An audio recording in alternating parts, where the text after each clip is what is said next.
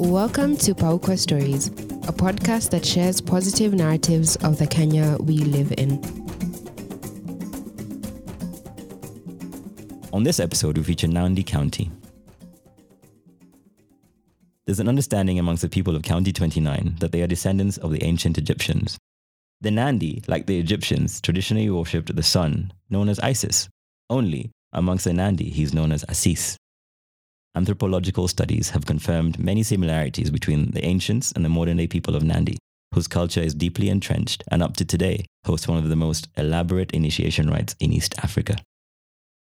More recent history tells us of Kipnyole Arap Turkat, an Orgoyot, leader of the Nandi.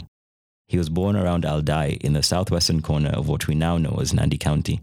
Around the mid-1800s, he foresaw the coming of the white man and his strange iron snake. Although he did not quite know the details of what this would mean, the prophecy was clear in that it would bring hardship for his people in unprecedented ways. Soon after this, he sent 3 of his sons to live amongst the Kipsigis and 1 amongst the Keio. Upon his death in 1890, a new Orgoyot had to be named, and a succession battle broke out between the youngest son, Koitalel Arap Samoei, who had been dispatched to the Tugen Hills, and an elder, Kipchombe Arap Koilege, who had lived amongst the Kipsigis. Koitalel prevailed, and he became Orgoyot. His brother moved back to Kipsigis, where he became the first Kipsigis Orgoyot. For Koitalel, his ascent to leadership was the first of many battles that he would have to fight in his lifetime. His father's visions began to manifest, for in Mombasa, construction of the Uganda Railway began in 1896, just a year after Koitalel's installation as Orgoyot. The fertile lands of the Nandi were immensely attractive to the Europeans. But the fearsome warriors repeatedly held conquest at bay, and their lands remained untouched.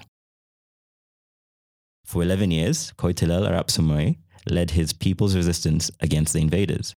By 1905, the British had become extremely frustrated at the continual losses and sent in their best man to find a way to end the war.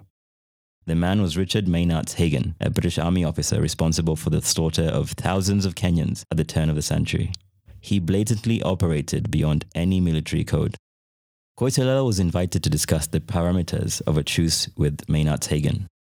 However, the officer shot the feared Orgoyot and 22 of his advisors in cold blood before the talks even started.